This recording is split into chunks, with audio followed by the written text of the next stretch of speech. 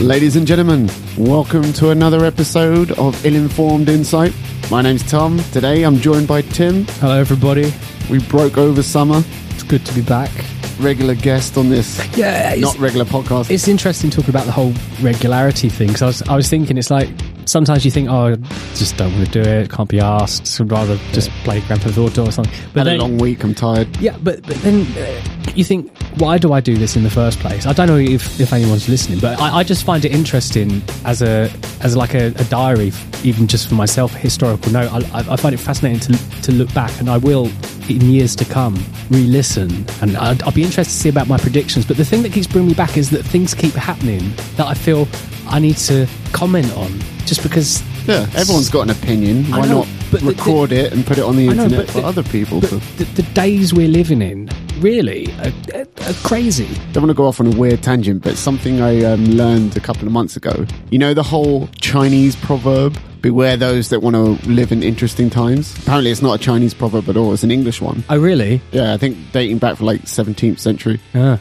okay. But yeah, that's like, everyone says that about 2016 onwards. Yeah, we live in interesting times. I know. Largely because of Donald Trump, let's be honest. Which I think will probably come up at some point in this episode. But yeah, we had a long break over summer. Yeah. Because primarily I do this in a log cabin in the back of the garden, and there's a lot of greenhouse effect. It does get really hot in here. It gets up to about 35 degrees. It gets up to London Tube temperatures. Yeah. Leicester Square, Camden Town kind of temperatures. You wouldn't be allowed to transport livestock through this place. That's sure. But you could have commuters coming through here on their way to work. Stacked to the ceiling. Like sardines. But going back, hottest summer equal to 2006 and 1976. But like I say... Climate change. But like the thing that makes me keep coming back is, you were talking about Chinese proverbs. The only old Chinese proverb I know is...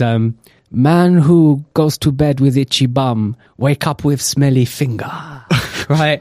And it's like, but that ties into everything, because casual racism that will come up later in the episode. No. It's basically about cause and effect. Once something has momentum, once that stone is rolling, it's going to hit something eventually. And we live in times where like a lot of stones have been set off rolling, with Brexit, with Trump, with the internet and computers. There's these huge boulders rolling down. Right-wing governments across Europe. But there's these sort of inexorable movements that are happening now, and I'm just fascinated to see where it's going to hit, where it's all going to end up in a couple of years.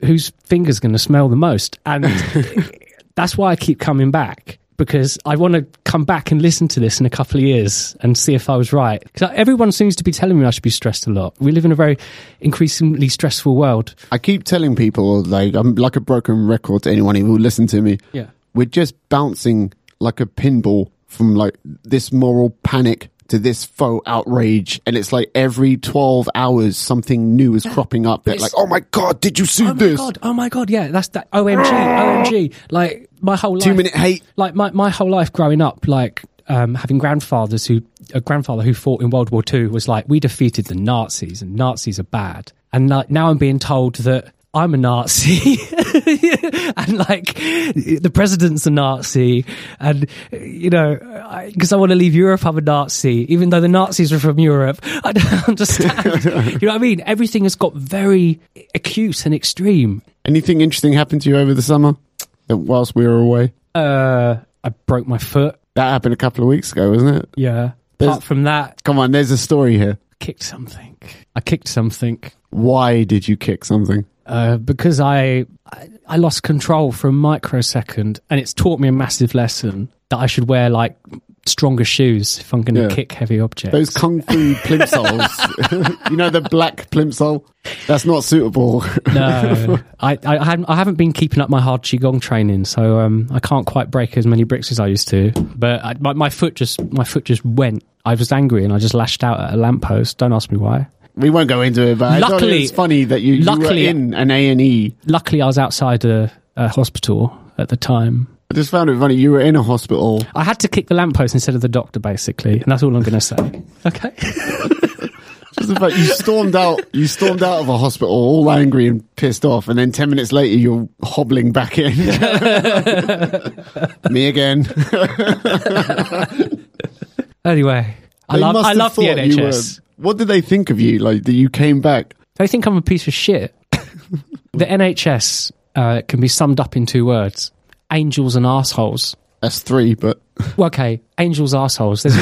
There's no middle ground. There's no middle ground. You either get an arsehole or you get an angel. But yeah, more bad news. Another reason I haven't done a podcast in a while. My dog died a couple of weeks ago. Oh. Yeah, R.I.P. Star. Poor Star. That's what I've been saying to myself every day for 2 weeks. Poor Star. Now among the stars. Yeah, or hopefully reincarnated as a human, because I believe in the circle of life. It's a wheel of fortune. Reincarnated as a really selfish diva human being that just eats all the time. Eats and sleeps. But now she got meningitis. She was only 3.5 years old. It was kind of worrying that like even young dogs can get terminal illnesses. Do you know what I mean? Well, we might have overbred them then. Yeah, but the other thing, unfortunately, is had a long coat of hair. Whereas, and with dogs, like with when a human gets meningitis, they'll normally get like some crazy rash first. Right. I know they're separate. Like dogs' meningitis is usually treatable more than humans. But my dog Star, she got like a rare form of it. Like this canine neurologist was like, I've only ever seen this twice in his lifetime. Like, oh, bless her. Sad. I'll put it like splicing sad music. Do do do do do do do. That one. Do do do. Maybe the music, like what was it? Never-ending Story when the horse is like. Oh, when that horse drowned! I remember seeing that in the cinema. That traumatized me. That fucking traumatized me. I remember Never-ending Story. I remember there were 3 of them, and I don't remember that scene at all. I must have blocked out the I think pain it was 1986. It was in the cinema. I was like, anyway, but. Yes, I saw that, and then a fucking week later, I went to the cinema again, and they fucking killed Optimus Prime in the Transformers cartoon. It was a big hit for a lot of kids in the 80s. They killed Optimus Prime in like the first 10 minutes. I was pissed off at that. Well, they killed. I didn't like the new one. Who was the one that took over? Rodimus Prime. Ultra Magnus sort of held the fort for a while, but he wasn't up to the job. Do you remember? Anyway, but they basically had to like kill off half the toy line in the first 10 minutes because they wanted to sell a load of new toys. That's what it was about. That's what Transformers is about. It's still cool, though, when you're 8 years old. So we've returned from the summer. Parliament has returned from the summer recess. And now, in the last episode we recorded about a month ago, maybe 2 months ago now, Theresa May had announced her Chequers plan. And we declared it pretty much dead on arrival. Like, there was no chance the EU was going to agree to it. We split the Tory party down the middle. We made some predictions. Not that I put any money on it. My bet was wrong. Well, half right. I said Amber Rudd would be gone by the end of the summer. And she did go. She took a bullet for Theresa May over the Windrush scandal. But I also predicted Theresa May would be gone by the end of the summer, and she's still fucking there. Yeah, I predicted she would be gone in like a week after the podcast. So I was very wrong. She won't be the next Prime Minister, though. How do you feel Brexit is going? Like, you're Mr. Positivity when it comes to Brexit. Yes. Any sort of Brexit is better than no Brexit. I tell you, right, in life, even if you want something not to happen as much as possible... Not to happen. Yes. You should still have plans and preparations in case it does. You know what I mean? You know, some money put away for a rainy day, or if the pound crashes completely. I think they, like 3 billion they announced, which is not nearly enough. I don't believe it. In the end of the day... Are we the 5th largest economy in the world? 6th. Okay. Maybe 5th or 6th now. Okay.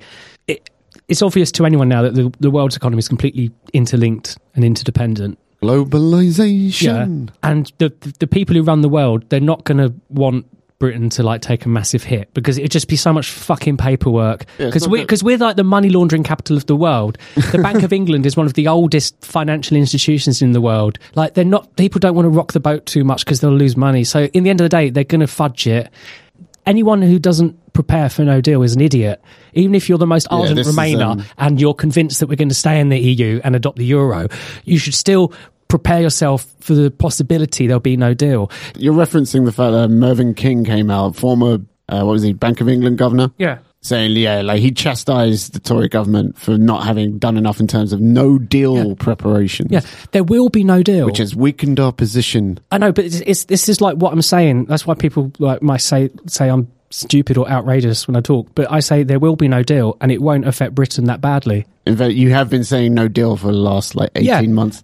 And I don't think it will affect... I don't think Britain will take a massive hit simply because the people who run the world don't want to rock the boat too much, and they'll fudge it and sort it out. It's downplaying it a little bit, though. Yeah. There is like a logistical nightmare involved with no deal in terms of regulation, like nothing to do with tariffs. Yeah. Like non-tariff barriers are the real problem with no deal. I'd hate to live in Kent, because Kent's going to become a lorry park if they don't make preparations for like the borders. Yeah, which they haven't done. Which should have started like 18 months ago. There should have been JCB diggers but you see, down in Plymouth and what have you. But what I'm going to say is Michel Barnier, the EU's chief negotiator, as we predicted, completely shat on the Chequers plan, rejected it outright. Yeah. But he's now speaking warmly of a possibility of a free trade deal, a Canada Plus, which he was saying he'd be okay with it being unprecedented as long as in his view, Britain's still worse off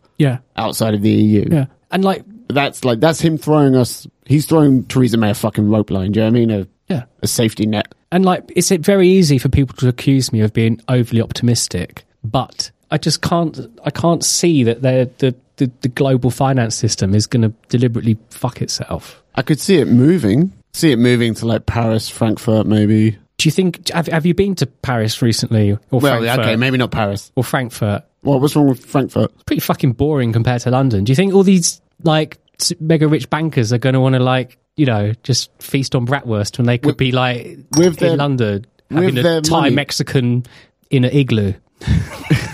But with their money, the Ukrainian prostitutes will come with, do you know what I mean? The fun will come with their money, wherever their money goes. But I can see politically, though, if you think about it, from the perspective of someone who politically wants to stay in the European Union, like I always put my tinfoil under my baseball cap so people can't tell. It does sound a bit... We can tell. It does sound a bit... your cap's riding like awkwardly high. It's weird. It's unnatural. It does sound a bit conspiratorial, but from the viewpoint of someone who wanted to stay in the European Union, they who ran the UK,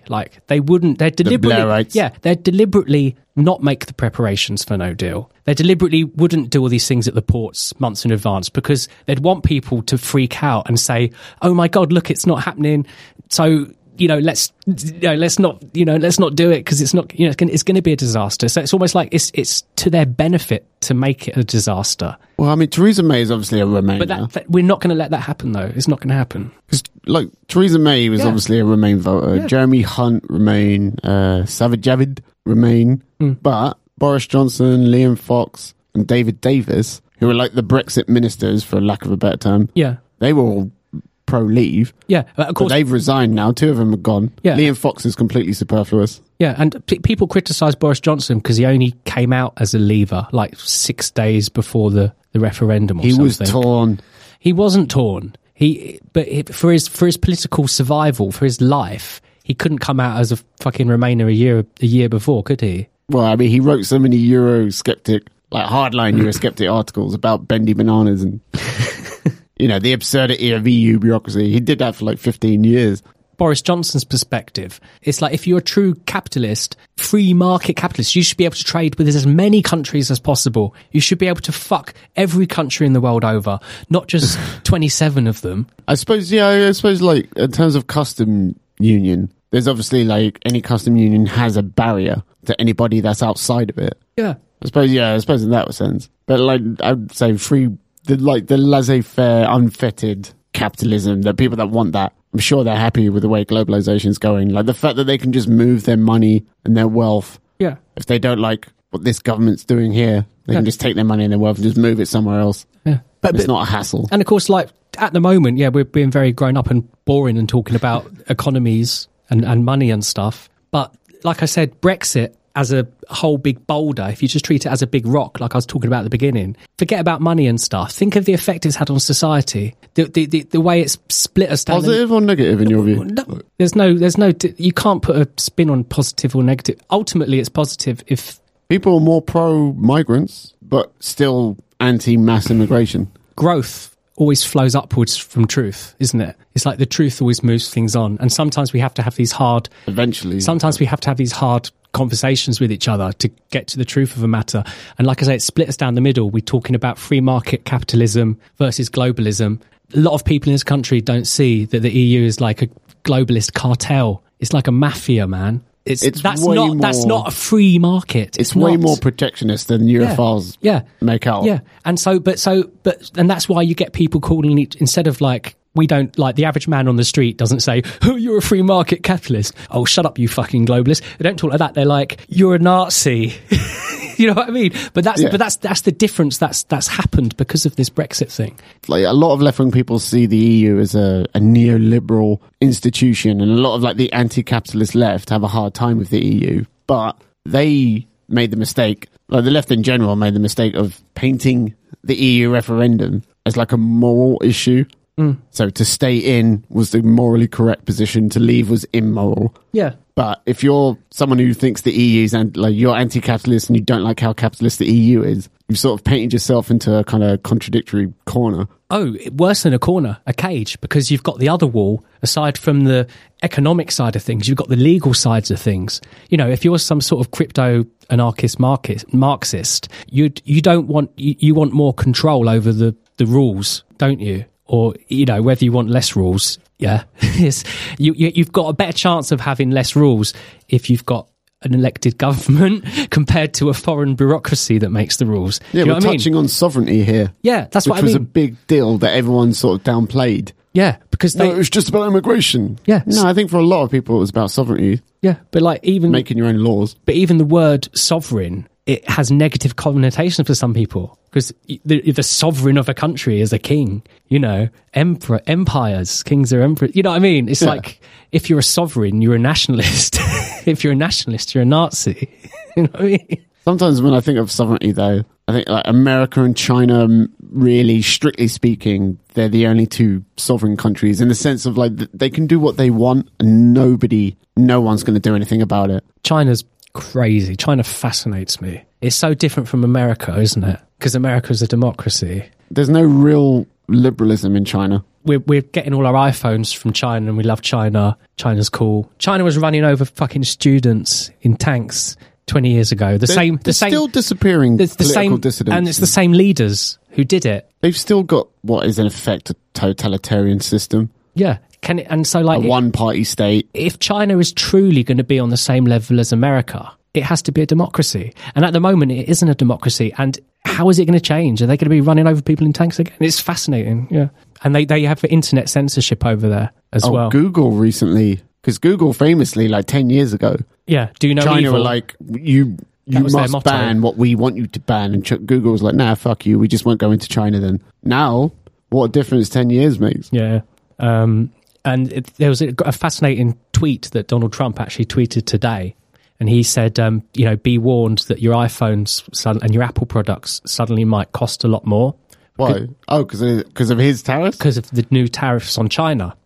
And his tariffs, right? Yes, because Apple at the moment are building all their iPhones in China. And he actually said in his tweet, why don't Apple come back to America and they won't pay any tax then? Because they can't make the people who actually manufacture the phones live in the factory. They can't bear the image of American photojournalists taking photos of the factory with the anti-suicide nets. Oh my God. You know, the chief executives might make $1 billion less a year, and they might be able to pay people a fucking decent wage to do the job. It's annoying to admit this, right? But it really would be awful, because shareholders these days, they don't accept any sort of quarterly losses. Do you know what I mean? Yeah. It's like that. The graph must always be going up. And if it ticks down, I'm selling my shares. Do you know what I mean? But, you know, it's fucking cowards to buy stock and trade it and create wealth. I can't imagine a war between America and China, but I can imagine an economic one. You know, China owns a lot of America's...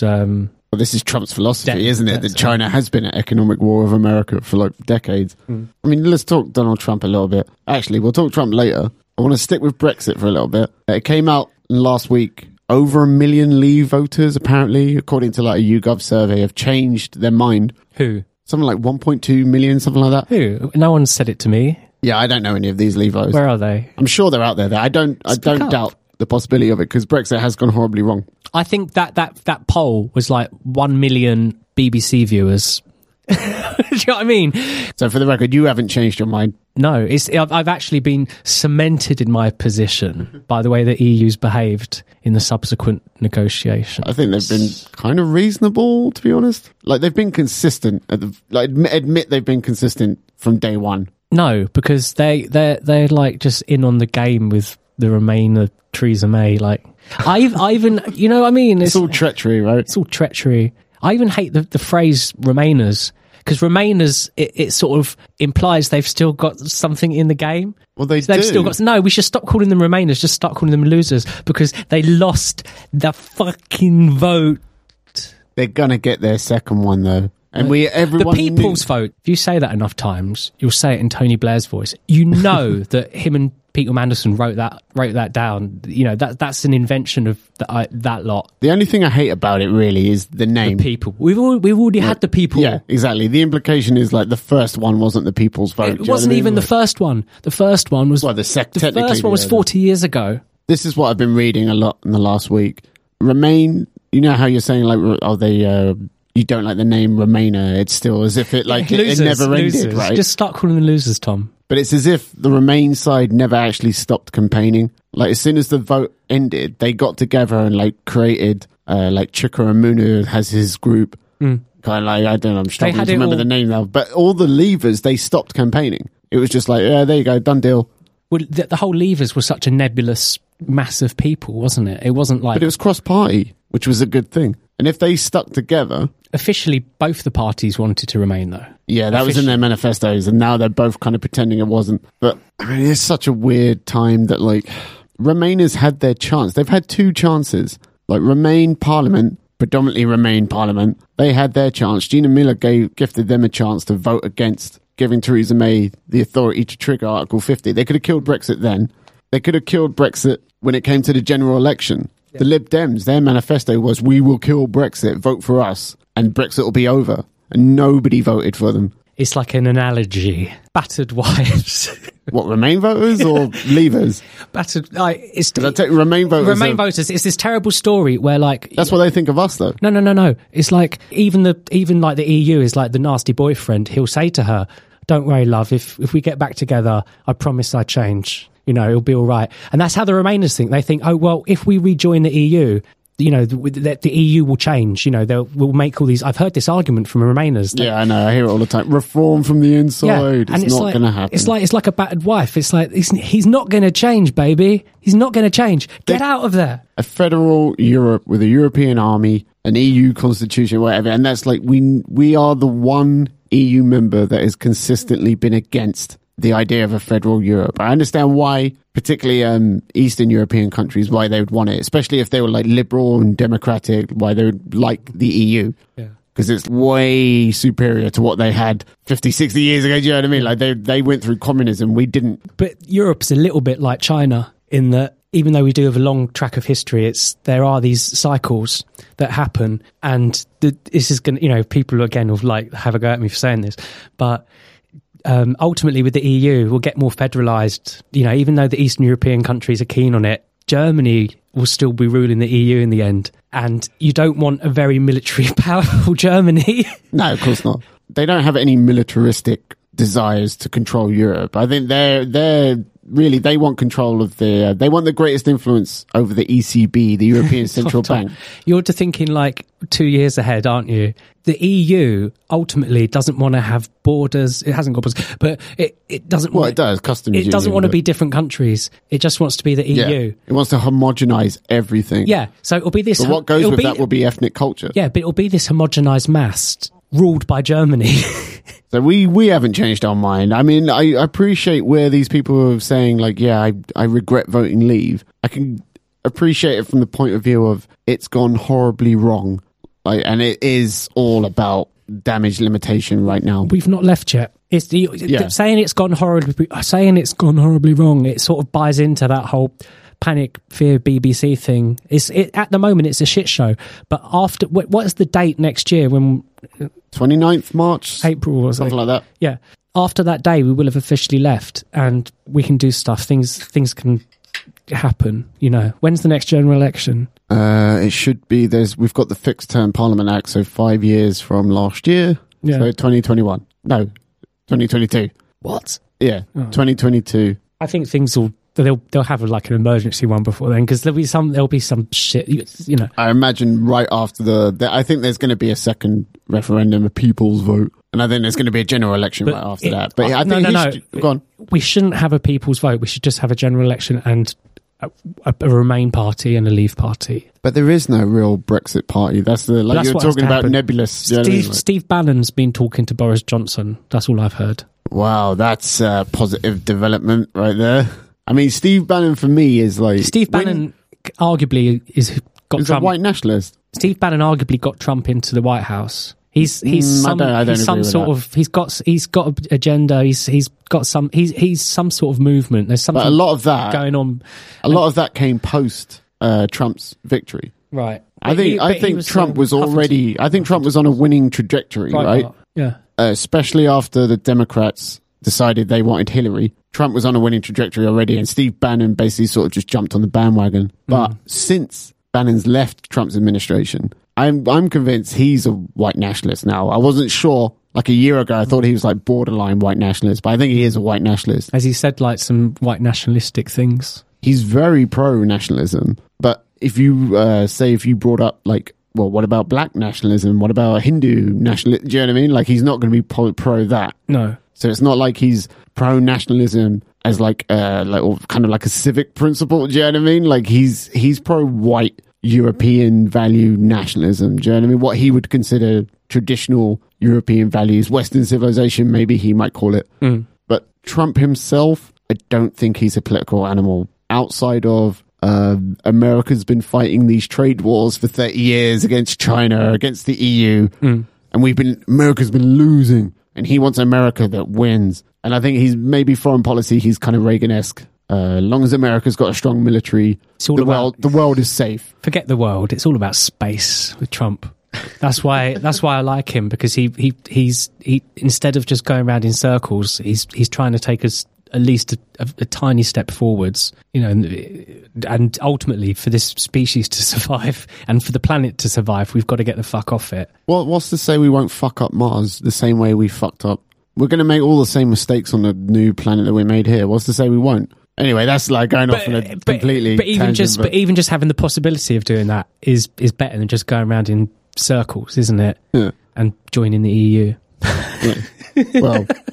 Even their flag's a circle. It's shit. Dragging us back to the EU. I subscribe to this right-wing magazine called Standpoint, and I read an article in it this month about Fortress Europe. And it was talking about how, you remember a few years ago, was it 2014, I think now? Angela Merkel? Was it 2015? She opened up Germany's borders to Syrian refugees. She expected 800,000, 1.2 million showed up. Just in the first week. Over the course of like summer. But what is sort of emerging now, a lot of them, I say them, a lot of this infestation. No, I'm not going to try and make myself out to be Nigel Farage. But a lot of these Syrian refugees, 75% of them were found not to be from Syria. As in, like, they couldn't tell you what the Syrian capital was. They couldn't tell you what the official Syrian language was. Tom, I saw a news report from Germany this week where they were like sympathetically talking to Nigerian refugees. Well, Nigeria is the richest country in Africa. We're going to come on to that in a sec. But hold on, that leads into my Fortress Europe article thing, right? Angela Merkel threw her arms open, Syrian refugees welcome, 1.2 million show up. Turns out 75% of them not Syrian, 65% not refugees, economic migrants. And one of the first things these mostly male, mostly between the age 20, 35, mostly Muslim, what the first thing they did when they arrived was, where's my government handouts? Where's my welfare check? And you need to pay for my wife to come over, my children to come over, my uncle to come over, because but what's wrong with that? I am a refugee, they're refugees. Well, this is what Angela Merkel realised. They're not breaking the law by doing that, though, are they? No, of course not. But they're gaming the system. That's the point. But Angela Merkel realised, I don't just have 1.2 million new Germans. I've got about 3 million new Germans, because like they're bringing over their family. She didn't factor that in. Oh, how stupid. And that's why she brought the shutters down, right? Duh. But you mentioned Africa. Yeah. African population, I mean, obviously, we're talking about an entire continent, to be fair. Over the next 10 years, is expected to go up by 1 billion, right? Yeah. Is it next 10 years or 15, something like that? Then you factor in climate change, which I'm not a denialist, but neither of us are climate change deniers, right? No. That's going to cause massive change to immigration patterns. Now, where are most Africans who are trying to escape extreme weather? Where are they going to go? They're going to go north. What's north of Africa? The EU. Right? You know what I mean? Not really, like, not even Europe, just the EU is north of Africa now. What they need to do is just drain the Mediterranean and we'll get like a whole new mass of land where everyone can freely mingle. To burn on, and it's going to be land they can't build shit on. What do you mean? It'll be like beautiful, lush soil. There'll be like tons of dead fish everywhere. I bet it'll be like clay. Can you imagine all the dead fish? Yeah. There'll be so much food for a week. They'd all fucking stink. It's going to be like Nevada, right? Where's that salt plain where they do the land speed record? Oh, Utah. Some like salt plain, right? Yeah. That's what it's going to be like. You can't build anything there. They're going to come into Europe. It'll be damp though if you've. They're going to claim asylum, which fine. You're running away from what are going to be mostly economic detrimental effects of climate change, rather than like, you're not going to be, I left here, otherwise I would have burnt to death. It's going to be like the economy went to shit because of climate change. When they try and go into Europe, these millions of Africans over the next 15, 20 years, what have you. Yeah. And Europe goes, we can't handle the amount that are coming in. And we might even build a wall. They might do that. And they might even tear up the freedom of movement principle. That might go to the wayside. And they might have to fucking enforce it 10 times as strictly. Because here's what I would do if I was Italy or Hungary. Yeah. If tens of millions of people showed up, no matter where they're from, doesn't matter. I would go, do you know what? Here's your EU citizenship. I hear they've got really good economy in France, in Germany. Come into Italy, but don't stay here. Go to Germany, go to France, because we've had enough. Well, that's what Salvini's saying now, isn't it? That's what I would do. They're turning the boats away. Especially after EU said, like, fuck you to them. Like, we're not helping you.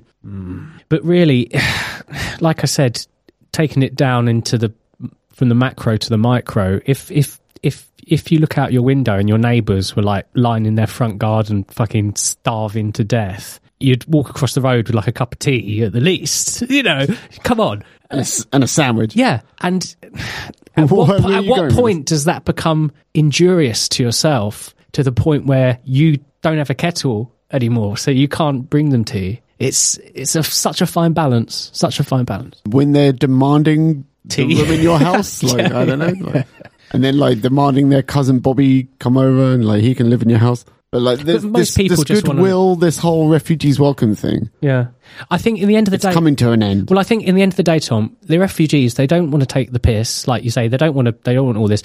They just want a nice, normal life, like everyone else. But the thing is, nowadays, everyone... You can't fault them for that. Nowadays, a normal life is pretty shit, and like you don't have much money. Is it though? But then, I don't know, so people feel like they don't have enough. Materialistically, things are fine, aren't they? I know, but the way we've been taught is that you always want more and more and more.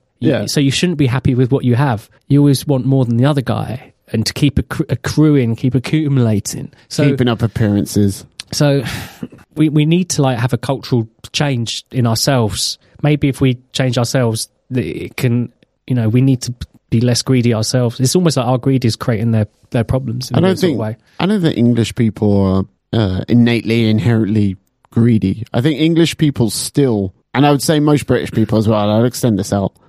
I won't be xenophobic on this, but they just want a house. Doesn't necessarily have to be a detached house. Semi-detached will do. A terraced house will do for most people. But just a house with a little front garden, and I can put as many shrubs and bushes as I want that can fit in this front garden. That's what people want. And what they're getting, why not buy a luxury apartment? A 2-bedroom luxury apartment where the second bedroom's the size of a shoebox. For £500,000. And raise your kids in it. On the outskirts of... No. No, I want a house. I want to live in Maidenhead.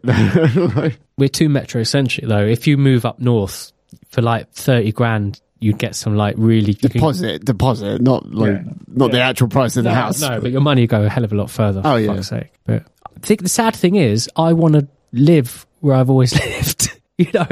Where I grew up. What's wrong with that? Where I grew up is my surroundings, my culture, my my identity, familiarity. That's why I feel sorry for people if your situation's so shit. It must be horrible to leave your comfort place and have to go to another country because it's some so people shit. are okay with it. I think some people are naturally nomadic, but then just okay living anywhere. But this whole anywheres versus somewheres, I really hate this. What's that? Oh, some guy wrote a book. Anywhere I lay my hat is my home. Some people are somewheres, as in like they're basically what we used to call provincial, versus people who'd be happy to live anywhere. And it's like the author was at pains to try and not say one is morally correct, one is immoral. But that's how almost everyone, especially in metropolitan areas, that's how they interpreted it. And everyone's like, oh yes, I'm definitely an anywhere. Okay, where have you lived all your life? Oh, I've only ever lived in the same place. Okay, how the fuck do you know you're an anywhere then? But the other you could move to France and hate it. But naturally, I know. But you can see France from here. It's not really that natural. It's like it's nice to have a support system of like a family and family network. And if you're all spread out living in different countries, you lose that. And it's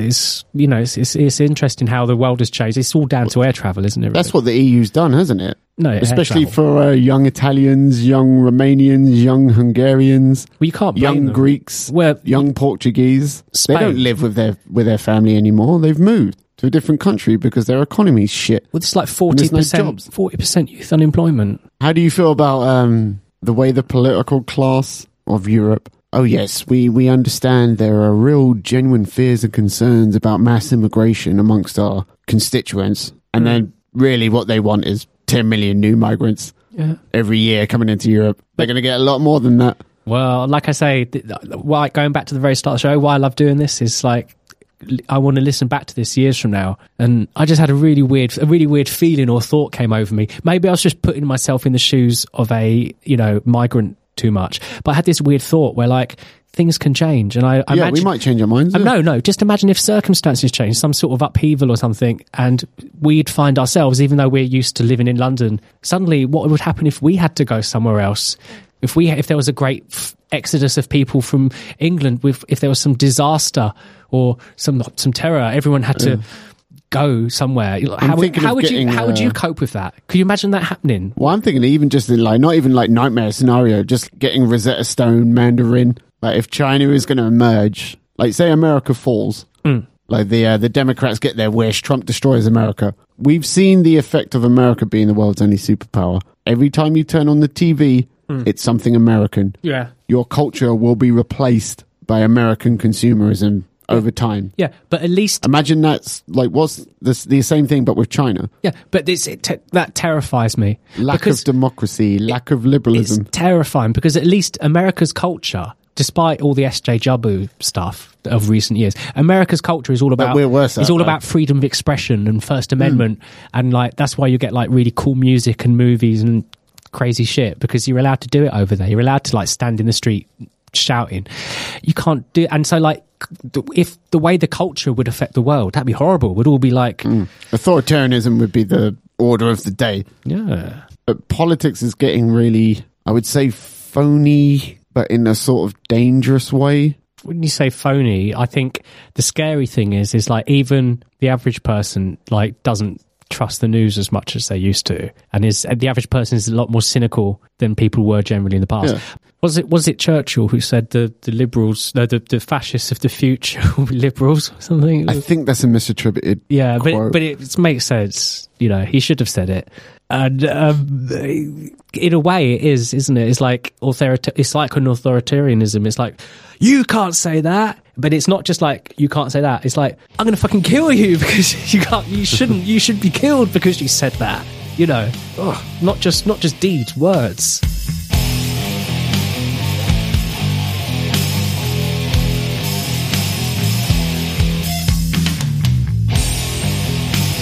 I'm genuinely concerned about how there seems to be a break with reality almost, of like a form of psychosis where increasingly I'm seeing people make this argument that expressing a conservative or just a little too right-wing point of view is considered in and of itself an act of violence. But going up to someone and saying, you're about to go on this stage and give a speech about your worldview, your political position, that justifies me punching you in the face, hitting you in the head with a bike lock or... Yeah, because like the sad thing is, it's like someone might might not self-identify as a Nazi, but someone else might think they're a Nazi or has been told they're a Nazi or won't know what a Nazi is. And most people don't know. So they'll want to hit them and feel justified in doing that. They'll feel like they're doing the right thing. Did you see this? And the scary thing is people who say they're doing the right thing, they'll be supported by their peers. Yeah. Did you see this video of a guy waving an American flag? And, oh my God, this is a myth that needs to fucking die immediately. Supposedly, a member of Antifa went up to this guy waving the American flag and he hit him in the head with, I don't know what it's called, but it's like, say you've got a long handle, like a baton handle, and then a spring, a coil spring, and then a heavy weight on the end of it. That's called an asp. Is it? I don't know what it's called. Yeah, but that was like one that was marketed as an asp. But that's what he hit this guy with, right? Yeah. But it turns out the guy waving the American flag was an anti-Trump, Hillary-supporting Democrat. He doesn't want the American flag being associated with Donald Trump. But this supposedly Antifa guy hit him in the head anyway, right? Because he's a fascist, he's a Nazi. Did it give him brain damage or fracture his skull? I have no idea, but listen, I wouldn't be surprised if this guy's got long-term concussion problems, you know what I mean? Yeah. But the point is, they're not Antifa. Oh. Do you remember in Seattle in 1999? Yeah. You had the exact same thing. People dressed in black balaclavas. Smashed up all the McDonald's and... Yeah. Black hoodies. Yeah. Black jeans, black train... Right, it's called Black Bloc Tactics. And it's not Antifa who are attending these anti-Trump rallies and attacking the police, attacking the journalists. Who is it, Tom? Do you want to borrow my baseball cap? It's the usual anarchists, commie pinkos. They're not Antifa. And I'm getting really sick and tired every time these arseholes show up. Because start attacking police, start attacking journalists. And it's like, it's Antifa, attack this. And we can't understand why Antifa are doing it because they're not Antifa. Because the people they're attacking aren't technically fascists, are they? No. And it's like European. They're like Starbucks and McDonald's. But like old school European members of Antifa from like the French 70s and 80s and what have you. Like they've come out repeatedly and said, listen, these Americans that are using black bloc tactics, technically they're not Antifa. They're not anti-fascists. They're anti-capitalists far more than they are anti-fascists. And this is why they will attack. Really. Yeah, exactly. That's why they will attack police officers and journalists. Because it's not about fighting fascism. They're the people probably more than anybody who understands that fascism was like a short-lived 20th century movement that outside of Italy, Spain and Portugal didn't really catch on. The thing that always makes me laugh about the anarchists is that they're normally always really weedy and like skinny. And so it's quite funny. So that if they did actually get complete global anarchy, they'd be fucked. They'd be like squashed by like, You say that, but like, there's, I can't remember the name of it, but I reckon if you go on YouTube and just type in, 70s French Antifa, it'll come up with this video. They're kind of scrawny, not tough looking young guys, but they went around in Antifa groups where it's like you had to know martial arts to be able to be a member. So it's like they could throw a punch. Do you know what I mean? All fucking. That's just fucking. They're just like thugs. They're just playing. Like would you go back in London to like 1930s? There's a Cable Street. Oh, the East Moseley. End. Yeah, and they got the shit kicked out of them. But would you call them like Antifa? No, they were just normal men and women and business people just from the area who didn't want that shit walking down their road. Who knew these guys were going to take away their liberty. They weren't, but they were just normal people. They weren't like nutty students. Then they knew the black shirts weren't in their best interest. Did you see that video from what it was like? I think it was King's College or something. That was his Sargon from YouTube. He was giving a talk and all these people stormed the lecture hall. Oh, and a guy in a suit punched him in the face. Yeah, but it was violent, you know. Like a year ago. Yeah. I was celebrating that guy. But that wasn't... He might be a real piece of shit, the guy in the suit that punched the not Antifa protester. But I remember it was Sargon and some Israeli guy who's like the furthest thing you could be from a Nazi. But this is like a new thing now. This wasn't like fascists marching down a street waving flags like in Cable Street. This was people who'd like bought tickets to sit inside a hall and just stay in that hall and just like listen to someone for a couple of hours and then go home. They weren't like waving flags, walking down the street trying to kill people. But these people felt empowered enough to go into that hall and start violence. Yeah, and like I say, their mindset is, well, Sargon of Akkad, by expressing himself, by standing at this podium and telling people what he believes, what his view is. That's an act of violence. Me getting in his face and telling him I'm going to break his jaw, I'm going to fuck him up, that's freedom of expression. Like, there's a real but how is it form hurting, of psychosis going on here. How's it hurting you if you're not in that hall, if you haven't bought a ticket? Because if you don't want to... You have to no platform them, though. You can't give them a platform. That is just pure... That's worse than Nazis, probably. I have, like, when I see these not Antifa protesters, I'm going to fucking drill that into people's heads, even though no one listens to this podcast. But these not Antifa protesters, that, like, whenever I see them, I have a bit of a Roger Scruton moment. He's like a conservative intellectual who back in the day, he saw these hard left rioters, I think in Paris, and he was just like, you know what? Whatever you're for, I'm against, because I'm not advocating this. I'm not celebrating it and not championing it. I think now might be a good time to announce that I did leave the Labour Party. You were even a member? I was. And... Were you? When did you join? And I'll admit as soon as you left this. school? I joined...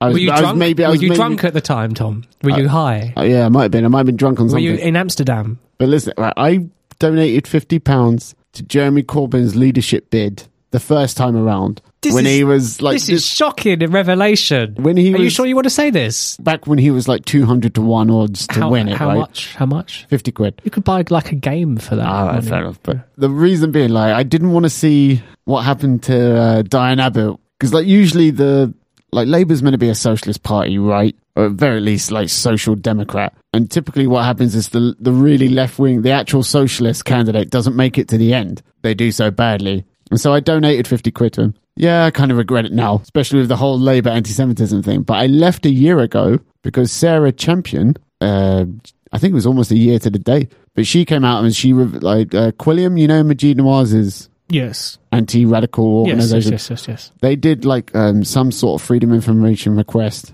where they found out of the grooming gangs, not rapists in general, but of the actual gangs of rapists, 86% of them are from a Pakistani background. She relayed that information to Parliament and Labour forced her to resign. She was like, I can't remember what position she had, but she was some sort of minister. And they forced her to resign for telling the truth. And I couldn't reconcile being a member of a party that would force someone to resign for telling the truth. Yeah. Like, I don't think it's a coincidence that Sarah Champion was forced to resign. She is Jewish. Labour's in real hot turmoil at the moment with the whole IHRA definition of anti-Semitism. It's just the Israel-Palestine question. It's just the same thing that's been knocking around for the last 70 years, man. Yeah. It's not going to change unless Israel changes.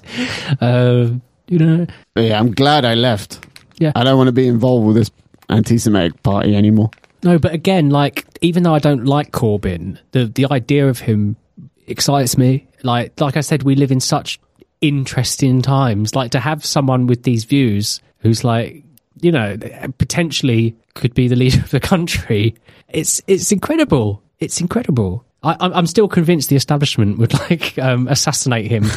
Like, literally, if he got to be prime minister the day after, they'd be like, oh, let's go for a drive through a tunnel or something. You know what I mean? That's not the UK way, though, is it? Really? Like, the party just stabs them in the back. Talk about interesting times. It's like the Labour Party has a reputation for being anti-Semitic right now. The Tories have a reputation for being Islamophobic. Yeah, it's a hard choice. It's a hard choice for your like average racist person. You know, they must be really torn. Which main political party, which way they're going to go? You know, bearing in mind, racists come in all different sort of hues. Jews or Muslims, sort of weighing them up in each hand. You know, things have got so stupid, haven't they? But so acute at the same time. And even though these things are so stupid, they're so potentially damaging and terrible. It's just so stupid. We're so stupid. But I had a conversation with someone this week, and I was like, I'm convinced we've devolved in the last 10 years because of smartphones. Simply because I nearly run over so many people every day because they just literally walk into the street with their head down. And it's not just that they're addicted to their phone, it's that they've got this sort of psychic entitlement where they feel like they can just do what they want. Lack of self-awareness. Like an NPC in a game. They just on this little path, just walking. And awareness of your own surroundings. Like, people walking into lampposts must have shot up. But anyway, to bring us back, Labour anti-Semitism. Yeah. Do you think Labour's... Well, let's just do both. Do you think Labour's anti-Semitic? And do you think the Tories are Islamophobic? Well, the Tory Islamophobia thing's based mostly on Boris Johnson, who had a very liberal stance on the burqa, the full face veil body covering. Like, he was like, listen, if Muslim women want to wear it, they can wear it. I'm not going to stop them. No, we're not France. Yeah, but I'm allowed to, like, call them names, basically, is what he was gently saying. Mocked. What did he call them? He said they look like letterboxes. You see, what he should have said was... After he said they can wear it. Yeah, he shouldn't have said letterboxes. That's insulting. He should have said, like, ninjas. Ninjas are cool. They don't, yeah, but they don't. They don't look like ninjas. They do a bit, if it's the eye slit one. But the reason people don't like it isn't for aesthetic reasons. Most people don't like it because of what it represents, and it represents that, you know, you think I'm a fucking pervert and I'm going to be like coming in my pants if you're wearing anything less than a sheet. You know, come on. I would have thought... It's the implication of a society that doesn't exist over here. Well, it does now, but I would have thought most people would have found common ground on it has nothing to do with modesty. Can we at least admit that much? It's really not about these women being modest. It's about, I call it liberal cowardice. And I used to be guilty of this up until about a year ago. Well, you know, okay, it doesn't actually say anywhere in the scripture or the hadiths or anything about like face coverings and what have you. Like every Abrahamic religion says women should cover their hair. Yeah, but that's all patriarchy, isn't it? It's just men. Of course. It's men being insecure, basically. But this is the liberal cowardice position of, I know that, I understand that, but hey, there's a lot of Muslim women out there who genuinely believe, sincerely, wearing this makes me closer to God, it makes me a better Muslim, what have you. But the reason why it's cowardice is because the liberal stops at that point and doesn't ask, why do they think that? Why do they think it makes them closer to God or a better Muslim? Because the answer is not good. Well, the liberal's probably an atheist anyway. Beside the point, though. The thing I think it's sad because where did it's they divisive. get this idea from? But it's the sad thing is that they might have this idea. The sad thing is that they might look upon their peers as like sluts or whores because they aren't as modest as them, and that's sad. Yeah. That creates a barrier between people. Like the BBC kind of suppressed it. There was this BBC Three presenter who's like down with the youth, what have you, and she went to Jimmy Savile. No? She went to like some heavily northern Muslim town, and I think she is actually a Muslim convert. But she attended this march of I think they were like Salafi Muslims, and so all the Muslim women there are in like the face veils and burqas. And she's like, okay, listen, I think you should be able to wear what you want. Can you accept that I can wear whatever I want? And the Muslim woman she was talking to was like, no, you're a slut. You're a whore. Do you know what I mean? Like, in no uncertain terms. She was just like, you have your arms showing, you have your legs showing. She was in like a kind of non-revealing summer dress. Do you know what I mean? Nothing controversial. She was like, no, you're just a slag. But how does she react to that? With her liberal, what did you call it? Fear? Weakness? Cowardice. Did she react in a cowardly way? Or did she say, no, you're a fucking whore? And your mum? In a way, she was just sort of, well, where'd you get off calling me that? Oh. Well, it's my religious beliefs. Oh, I can't really challenge that. But that's starting to piss me off. The way new atheists are really comfortable just talking absolute shit to a Christian, but would never talk in the same dismissive tone, accusatory tone like to any other religious person. I wouldn't call myself, I'm a bit religious and very spiritual, but I think a lot of these religious people, they should put their money where their mouth is. Well, they are. No, they're not. It's like, if your God's so great, leave it up to him to sort it out. Why do you have to enact his will on the earth? This is something I don't like about monotheism, where it's... Monotheism has a lot to answer for. Where it's about salvation of the soul. Like, if you genuinely, sincerely believed adherence to this religious scripture is what will save your mortal soul, your immortal soul, sorry. Yeah. You would feel compelled to go to other people. You'd want to try and save their soul as well. And then it morphs and mutates into this, fuck you, blasphemer, you heretic. You know what I mean? I tried to save your fucking soul. And this is how you treat me? Laugh at my beliefs, mock me, call me sexually repressed, which I am. It's just a very, it's a very flawed human attempt at trying to understand things that aren't understandable.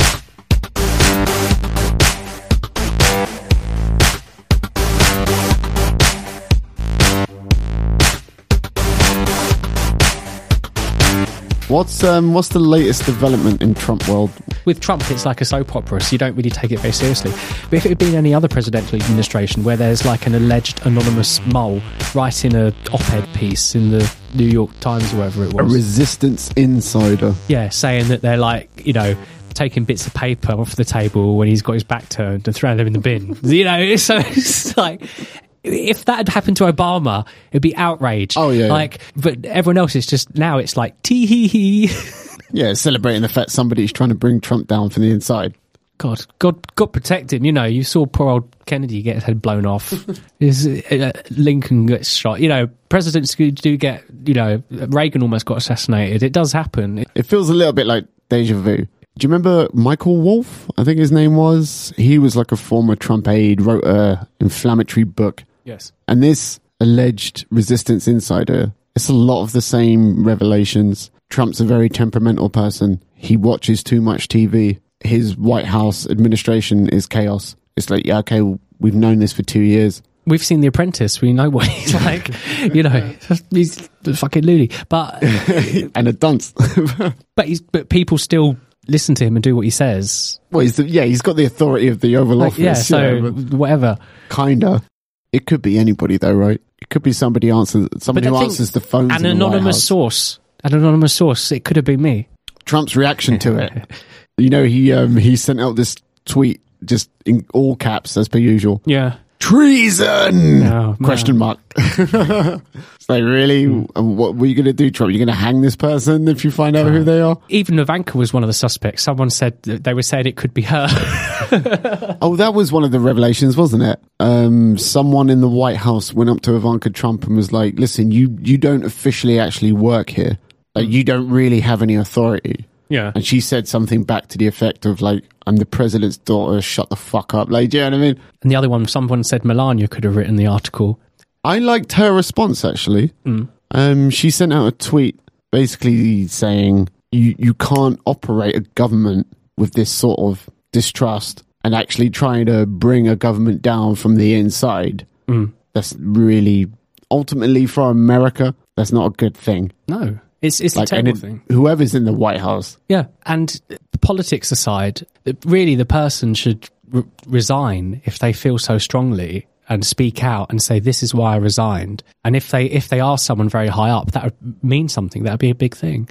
That would increase the argument against Trump. So, like, why aren't they doing that? Yeah, maybe they will. Maybe next week someone will come out. But we sort of stumbled on something interesting here, though. There's a bit of an interesting debate. Yeah. Can you do more from the inside than the outside? Like, do you remember Samantha Bee got in hot water for calling Ivanka Trump a feckless cunt? Like, why didn't you do something about your dad? Because everyone's on this sort of the same page of Ivanka's not her father. She's more of a liberal Democrat, right, than a Republican and what have you. She's like a Manhattanite. Trump was like friends with the Democrats before he had his conservative. Like, he said something like 2-3 years ago, he suddenly realised he had this conservative turn. But yeah, Samantha Bee called Ivanka Trump a feckless cunt. And like what she was touching on broadly is this idea of, can you do more from the inside than you can from the outside? I don't know. Should this person really resign? I don't know. It's classic Machiavellian, isn't it? Keep your friends close, keep your enemies closer, sort of thing. I mean, they're obviously in a former Obama aide. And if you're on a former Obama aide, you want to keep Trump close to you. There's keeping close, keeping tabs, having an ear to the ground.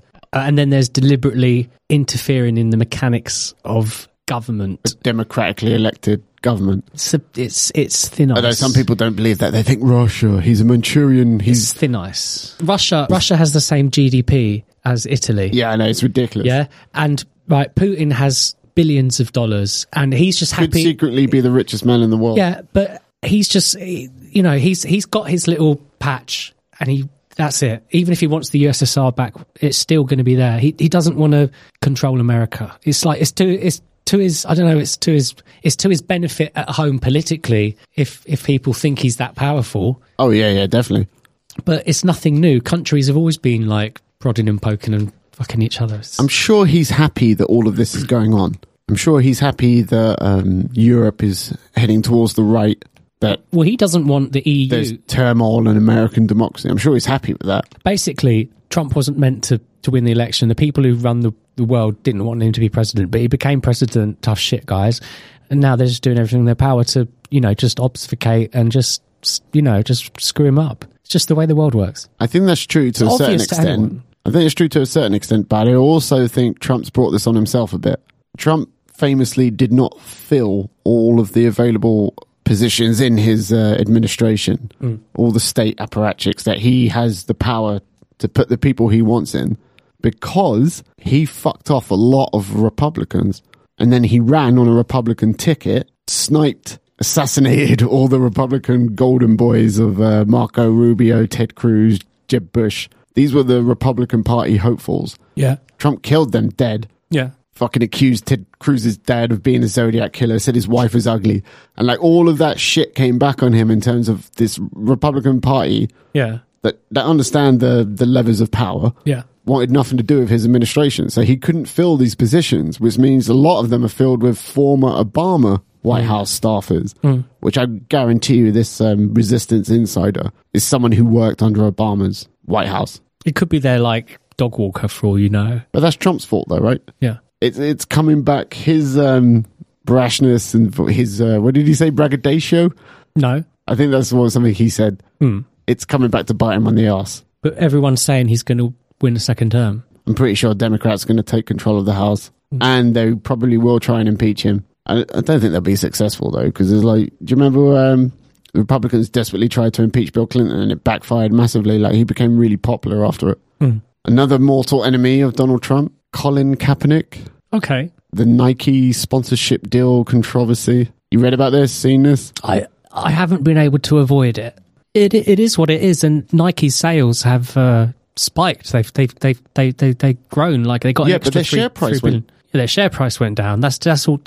Shares are just basically people's fears, isn't it? It's confidence. Yeah, speculation. Yeah.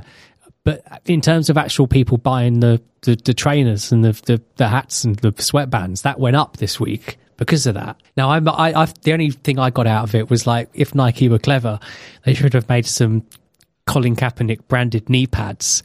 So like, whenever the anthem, take a knee. Yeah. So when you do take a knee at school or wherever, when the anthem's played, you can have your like neon knee pads, like with his face on. You're kneeling on his face? Oh, no, whatever, his name or his logo. They should have done that. They would have like fucking cleaned up. Do you remember, like, to put this into context for anyone who doesn't know who Colin Kaepernick is, he was like a backup quarterback. Yeah. And then Black Lives Matter arrives on the scene. Yeah. They're very obviously staunchly against police shooting unarmed black men. He contributed to this protest by taking a knee anytime the national anthem comes on during an NFL football game. Yeah. And obviously he did this, in his words, I think it was to bring attention to what Black Lives Matter are talking about, right? Yes. But ultimately it didn't do that. Ultimately it's been self-serving, and I don't think Colin Kaepernick, I don't think he intended it to be self-serving. But I think he's really only brought attention to himself. And he quite famously wore socks that had pigs with police officer hats on. Right. If Nike aren't producing their own line of pig socks, they've missed out. Yeah. But yeah, you're right that the sales have gone up. I like Nike products. They're generally well made. I do feel bad about the little, 6-year-old Indonesian having to stitch them together, doing a 15-hour day in a sweatshop for 25p. I've got some on now, actually. Look, they're all white Air Jordan. Yeah, unfortunately, our microphones aren't picking up. Not picking up colour. Have you seen the people burning and like cutting off the Nike logos out of their trainers? And things? And they're all white. Pointless.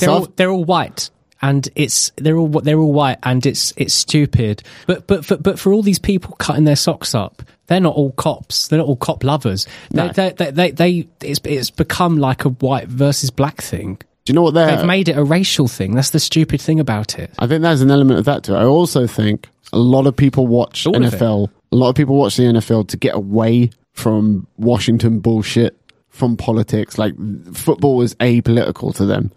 And suddenly what Colin Kaepernick's done is inject politics into the NFL. Well, however, there are obviously going to be some racists involved, like on the fringes of that. Even though it's only about 50 or 60 years old, the Super Bowl is like a deeply ingrained part of the American culture, as is American football. But it's apolitical. It's something Democrats and Republicans can come together about. But the NFL, another thing they're trying to modernize. Like, another thing they've done like the NFL management, some of them, they're supporting the players in kneeling. So that's like a way of modernising. And also recently they've had the first male cheerleader. Because Trump wanted them to ban it, right? Yeah. And they were like, listen, what, you're the president, stay the fuck out of this. Yeah, but I saw also the other week they had the first male cheerleader. Ugh.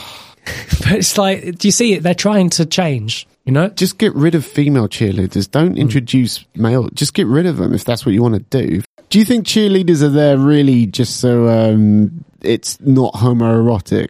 Or at least it doesn't feel too homoerotic by having a sort of skimpy clad. Oh, come on, man. It's just like the Formula One pit girls. It's just like the card girls in the boxing and they are sort of superfluous, though. Yeah, but it's just like filler. It just makes the... Oh, God, I'm going to sound so old-fashioned here. It's just gayify it, right? It's just nice to look at amongst all the blood and stuff, you know? I do genuinely think it's pointless having male cheerleaders. But let's go back to Nike. You were touching on about how NFL executives, they're becoming a bit more political and trying to tap into what they think is a potential market. And a lot of companies, a lot of multinational conglomerates are doing this. Yes. And that's what Nike's doing. Yes. This idea of you have to become more politically minded, more politically active. Do you remember that Pepsi advert? We're woke. Oh, I hate that term. I don't want to use that term. Even unironically, I hate it. The Pepsi advert was basically like a riot that was like calmed down by a bottle of Pepsi, when really Pepsi's got so much sugar in and caffeine, it would have the opposite effect. It's so stupid as well as being misleading. It was their attempt though at like, oh, we're woke. Okay, yeah. I used it. I don't want to use that term. I hate was it? Was it one of the Kardashians? Was it? Yeah, the younger ones. But anyway, there was a big backlash to it, right? Yeah. But this is what they're trying to do, and I don't think they're right. I think these companies are going to find... I think Nike are right in the sense of they're marketing trainers to people that buy a lot of trainers. So they're right in that sense. Well, it's actually a great marketing image, isn't it? It's what Nike represents. It's like, just do it. Yeah, but I hate the slogan. Do it. What is like sacrifice? Believe in something, even if it means sacrificing everything. You could say that in favour of anything. You could say that in favour of Nazism if you want to be contemporary. Mola Ram from Temple of Doom. His sacrifice, you know what I mean? It's like, it's quite a strongly, you can put quite a lot of funny people to that, actually, couldn't you? Splice in Big Lebowski, Walter, John Goodman. Oh, say what you want about Nazism, at least it's an ethos, at least they believe in something, you know what I mean? But it's such a vapid slogan. And it made me think, what did Colin Kaepernick actually sacrifice? And I saw some people go, oh. I think it was brave. It was brave. It was a brave thing to do. Not really. I mean, in terms of I'm going to get some flack. But at the same time, he also knew he was going to get support.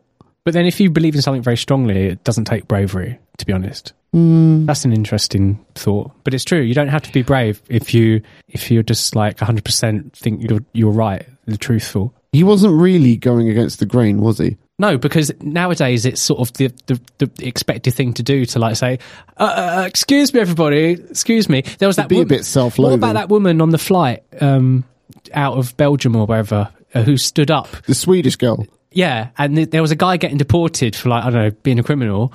And I know why he was deported now. What was it? Well, I mean, you remember this Swedish girl? She gets up on a plane, she films herself doing it because she waits until it's on the fucking runway. Hold on, let me put it into context there, right? She stands up and she's done this because she knows there's an asylum seeker who's being deported out of Sweden. And she knows if she stands up on the plane, the pilot can't take off. And so the asylum seeker effectively gets to stay. But what people should have asked themselves is, what does it take to get deported from Sweden as an asylum seeker? A very progressive, warm, fluffy, huggy, happy country. At the moment, they've got elections tomorrow, so we'll find out. I reckon the Sweden Democrats won't do as well as people think or fear. Who knows? We'll find out, though. Nobody asked. Everyone treated this girl like she was a hero. Why didn't they ask, what did this guy actually do? Because it turns out what he did was damn near murder his wife and daughter. Apparently, he was routinely abusive to his wife, physically beating her up. And at one occasion, he was beating his wife so badly, his daughter was convinced she was dead.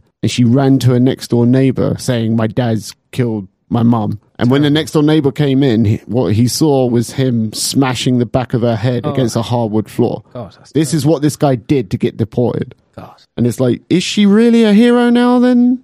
Yeah, but the interesting thing was when she stood up on the plane, instead of everybody instantly sit the fuck down. People were like filming her and clapping her and saying, yeah, right. Because Sweden. Yeah, but it's the fact that like going back to Copernic, it was like, it is slightly the expected thing to do. This is wrong. Love and happiness. This is wrong. It's like, but really, you want to say to them, come on, really, we all know it's wrong, but we want to watch a football match. I want to get on this plane to go home. I still agree with you that it's wrong, but you're causing a massive inconvenience, killing the vibe. Initially, I'd be supportive of her. Yeah. After 5 minutes, I'd be looking at my watch, wondering, okay, when is she going to sit down and we just take off? Like, she's made her point. Yeah. I want to go home. Yeah. But the going back to Copernic, the sort of slightly tragic thing now is that, in a way, the message now is actually quite positive and moved forwards, but it's sort of taken, I actually think it's taken him out of the whole sort of Black Lives Matter thing, and who knows if he'll continue to be politically active. It brought attention to him. Or just really a male model. Yeah. You know what I mean? So like... Effectively, yeah. So which direction is he going to go in now? He'll be sponsored by Nike. But I mean, when I asked earlier, like, what did Colin Kaepernick actually sacrifice? Yeah. He was a backup quarterback. Who wasn't particularly, if you look at the stats, he wasn't particularly good backup quarterback. Yeah. But that's not really, that's kind of neither here nor there, right? But I saw some people going, oh, he sacrificed playing in the NFL. Yeah. He didn't. He got 2 offers from 2 different teams. But I think if I remember correctly, like, he didn't want to move him and his family, and so he didn't accept them. Yeah. That's not a sacrifice. No. He wasn't fired. He wasn't imprisoned. Muhammad Ali. He was sent to prison. Yeah. For not going to Vietnam. He sacrificed something. Yeah. But in doing that, sort of elevated himself up a level. He had a point. I suppose Colin Kaepernick does have a point. No, so he went from like a sportsman to a sort of humanitarian icon, which is like maybe Copernic. I'm not so sure if it's humanitarian icon, because, war and Black Lives Matter is 2 slightly different things. But like I said, rolling the boulder down the hill 5 years, maybe this momentum, it would be quite funny and quite tragic again if 5 years from now you get Nike branded Black Brigade gear, Antifa outfits, like a masks they wear and the sort of riot, so instead of like Nike will sort of make those sort of outfits that you can wear to riots and protests. You know what I mean? That might be the future. Who knows? That's not that implausible. These reinforced like Copernic branded knuckle dusted gloves, Just do it. Yeah.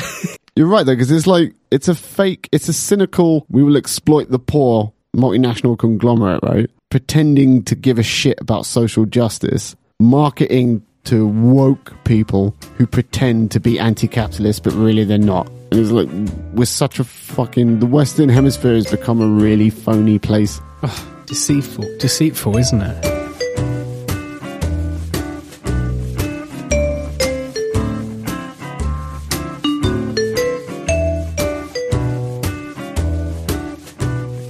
Speaking of phonies, Boris Johnson, apparently he's favourite amongst the Tory membership to challenge, like if a leadership challenge is launched, and the way it works in the Tory party is you have this group of backbenchers called the 1922 committee who they vote on multiple leadership candidates and they whittle them down to a final 2, and then the wider Tory party membership votes on it. Mm-hmm. If Boris Johnson is in that hypothetical final 2, he's going to win.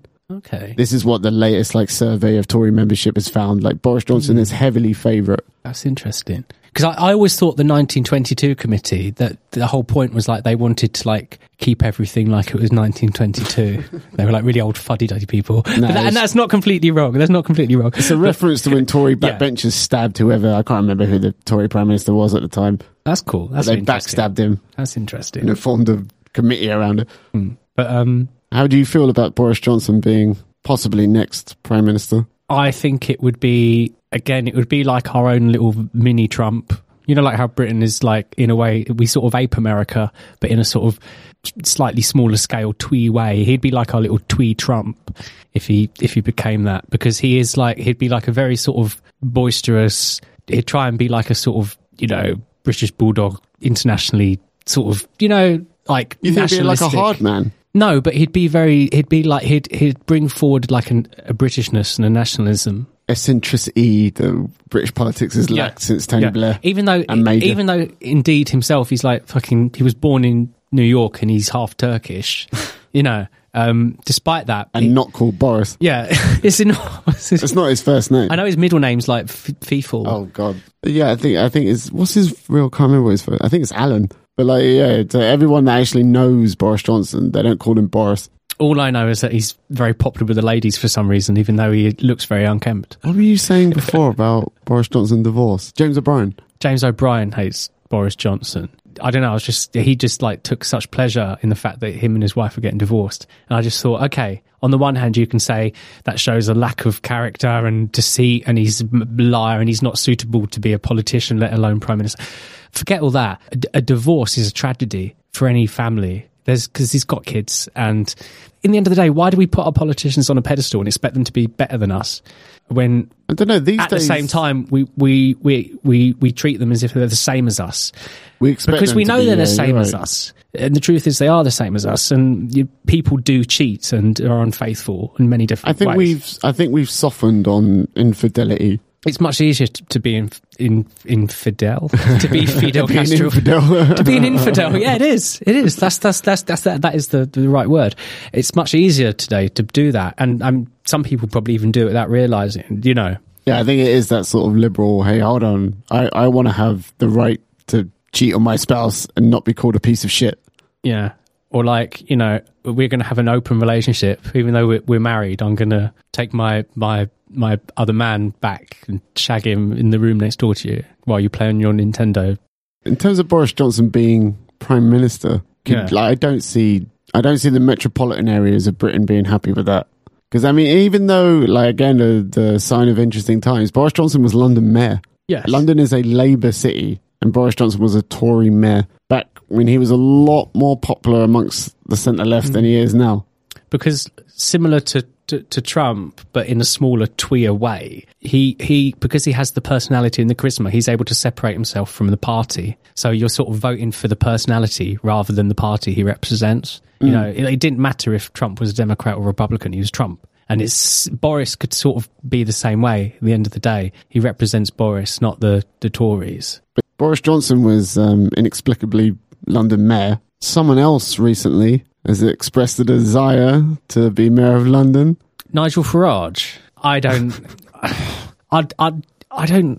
think he would. I think he's saying it just to stir the pot, because I saw a speech he gave yesterday in Australia. He's like doing a tour. He's doing like a world tour. Don't call it a comeback. Yeah, and he said like, I'm an accidental politician. I don't want to be a politician. I want to, get out of all this shit. Yeah, and the anti-politician. Yeah, and so like, I don't think that he really has. He's never had a sort of stated agenda for London.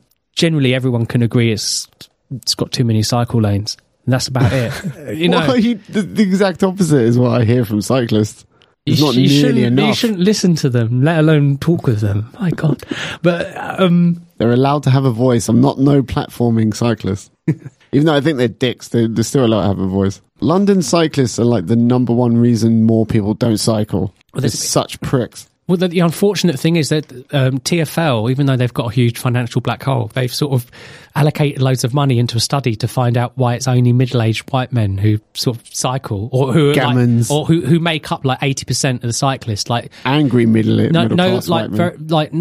Not as many women as they'd like, not as like hardly any ethnic minorities, even though there are lots in London. They're not getting on their bikes enough, and TfL are like taking steps now to look into it. Why? Fucking force these like pregnant women onto bikes as quickly as possible. Just to tick a we quota need box more load. Cyclists. But yeah, Nigel Farage, London mayor. No, I think not going to happen. He just said it just to shit stir. He's an entertainer. As well as I think he'd want his own TV show or something. He'll be on I'm a Celebrity next year. He was desperate to get a job at Fox News 2 years ago. Yeah, but he's got work to do. He's got work to do, man. Not really. He was frozen out of Brexit. He said he's come back. He said he's coming back. He's coming back now. God, if he's in Australia at the moment. If he's UKIP leader again, like for the fifth time, about 4 years. I can't see it. I think UKIP's going to explode, disintegrate soon. I think it has exploded. It just needed more brains behind it. I don't know. A bit of intellectualism. The sad thing is, because it's like a sort of party of the sort of people, unfortunately the people are so like fucking crazy and stupid for being so disconnected from politics for a long time. You've got like, they're like trying to, like, some people want them to make Tommy Robinson a figurehead of them, and it's like, it's just too crazy. It's just too crazy. Like, there's no real thought and plan behind it, so they're just going to explode. It's so toxic. Yeah, everything's toxic. But now Farage he's not going to be London Mayor. He's not going to be a UK parliament. No, he's just not going to be an MP. Hopefully, he's just going to be very public and very prominent and just say stuff and shit stir.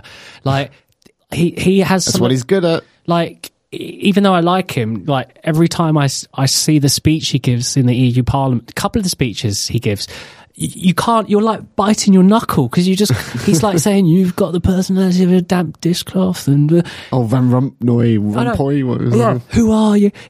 He's so rude, he's so honest, and like, it's just, but that's the thing. You all laughed when I came here and said Britain would be leaving the EU. That was you're incredible. Not laughing now. But he didn't say it like angrily. He said it in like the funniest way, and the shit-eating green, as America might say. Yeah. But that's all he is. But that's a good thing, and that's all he has to do for like a few more months, hopefully, and until Brexit's sorted, and then he can go on to the Celebrity Island. It's too late. Shag Roxanne Pallet or something. He got frozen out of the Brexit process, for good or bad. But I think Brexit is done. Really, this is the conclusion I came to about 3 months ago. It was like, listen, it's over. Like, eventually, it's going to end up with a Europhile. So, at some point in the next 10 years. A Europhile parliament is just going to take us back into the EU. If we go back into the EU, no. We'll lose the rebate. We'll take on the euro. You're talking like 10 years. 10 years, yeah. Okay. Eventually, our predominantly Europhile parliament is going to do it. Yeah, but just leave it up to you. Even if Britain didn't exist, even if Britain hadn't ever existed, the EU is still going to like fuck itself up because of all the, like we talked about, the huge swathes of immigration, uncontrolled immigration, and just the sort of bureaucracy. And I think they'll recognise they need to get rid of freedom of movement. And just the sheer authoritarianism of it, the sort of inextricable movement towards top-down control and dictatorial behaviour. Excuse me. Democracy deficient, I think is the appropriate term. The thing is, people don't like that, and Europeans don't like that, so they'll destroy it. And so, like I say, even if Britain never existed, the the people are going to hopefully disintegrate it before we get a Euro-friendly government. We have a friendly government. This is the phoniness of fucking everything. Yeah. We have a Euro-friendly government that's doing something that it doesn't want to do. Yeah. But yeah, we touched on Tommy Robinson now. I'm not going to talk more about him, but I think we promised in the last episode, to do Tommy Robinson, a tragic figure. Bearing in mind, before anybody loses their shit, a tragic figure is not necessarily a sympathetic figure or an honourable figure. Do you know what I mean? But basically, I think the Tommy Robinson story, like, if the multiverse theory is true, right, and there's different universes with different Tommy Robinsons. Yes. Every single one of them ends in tragedy. Every single one has a bad ending to the Tommy Robinson story in all of these different universes. Do you know what I mean? Like, there's no happy ending for Tommy Robinson is what I'm getting at. It's a tragic ending for him and his supporters and the people who like him. It's going to be a bad ending for him. I think, he might end up being a martyr. Some nutcase might just see him and like hit him over the head with a hammer one day. Not because they've planned to, just because they saw, whipped up. Just because they saw him and they happened to have a hammer in their hand. They were like doing carpentry on the shop front, and he walks down the street. There's that far right thug. Yeah, but like so ultimately, I don't want to get into it. Though, no, but I think Tommy Robinson isn't even his real name. So ultimately, John something Lennon. Yeah, but like, Yaxley. Yeah, so like. But the name, he'll become like, it's more representative of a movement than a person, isn't it? Really? Yeah, ultimately the Tommy Robinson story isn't necessarily about Tommy Robinson. Yeah, it's like this sort of Spartacus thing. I am Tommy Robinson. But like I say, we'll go through that next week.